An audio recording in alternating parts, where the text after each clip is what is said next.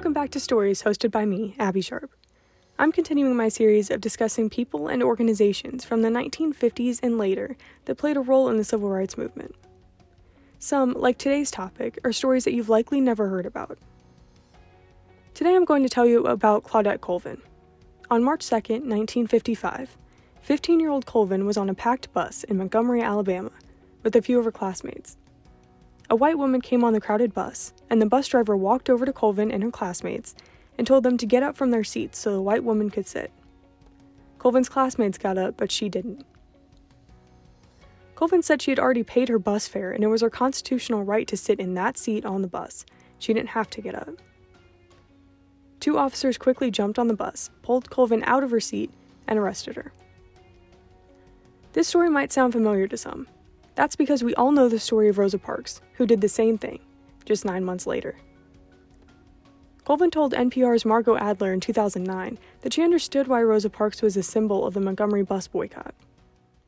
The NAACP and all the other black organization group knew that she would be a good icon because she was an adult. They didn't think that teenagers would be reliable. There's another reason why the NAACP and others didn't focus on Colvin and her arrest, and it's more superficial. Her looks, they liked her looks. The texture, and I'm saying the skin texture that most black people accept when they're with the middle class. So she fit that profile as a good, nice, icon that was, she was genteel. Regardless of who ended up being the poster child for the bus boycott, Colvin was still the first to really challenge the law.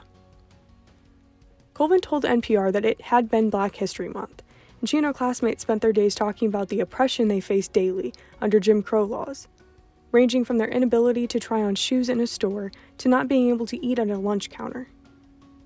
Colvin said that they also talked about Harriet Tubman, the runaway slave who led other slaves to freedom through the Underground Railroad, and Sojourner Truth, a former slave who became an abolitionist and activist for women's rights.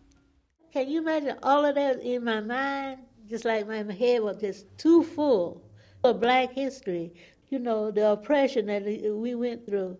So I tell everybody, I say, how it felt?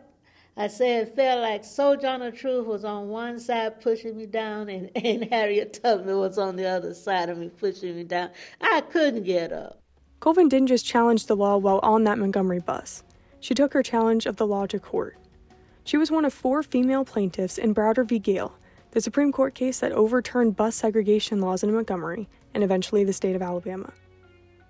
The case, which was decided on November 13, 1956, ruled that segregated transportation systems violated the Equal Protection Clause of the 14th Amendment. Browder also effectively overturned Plessy v. Ferguson, a case decided 60 years prior. That case focused on the requirement of separate railroad cars for blacks and whites in Louisiana. In Plessy, the Supreme Court wrote in a 7-1 decision that equal but separate accommodations for whites and blacks did not violate the Equal Protection Clause.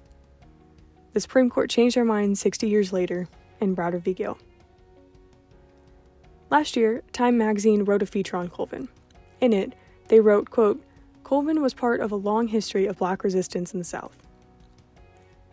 Colvin wasn't the first resistor, and she definitely wasn't the last. But she can be credited with challenging bus segregation in Montgomery before Rosa Parks and the NAACP.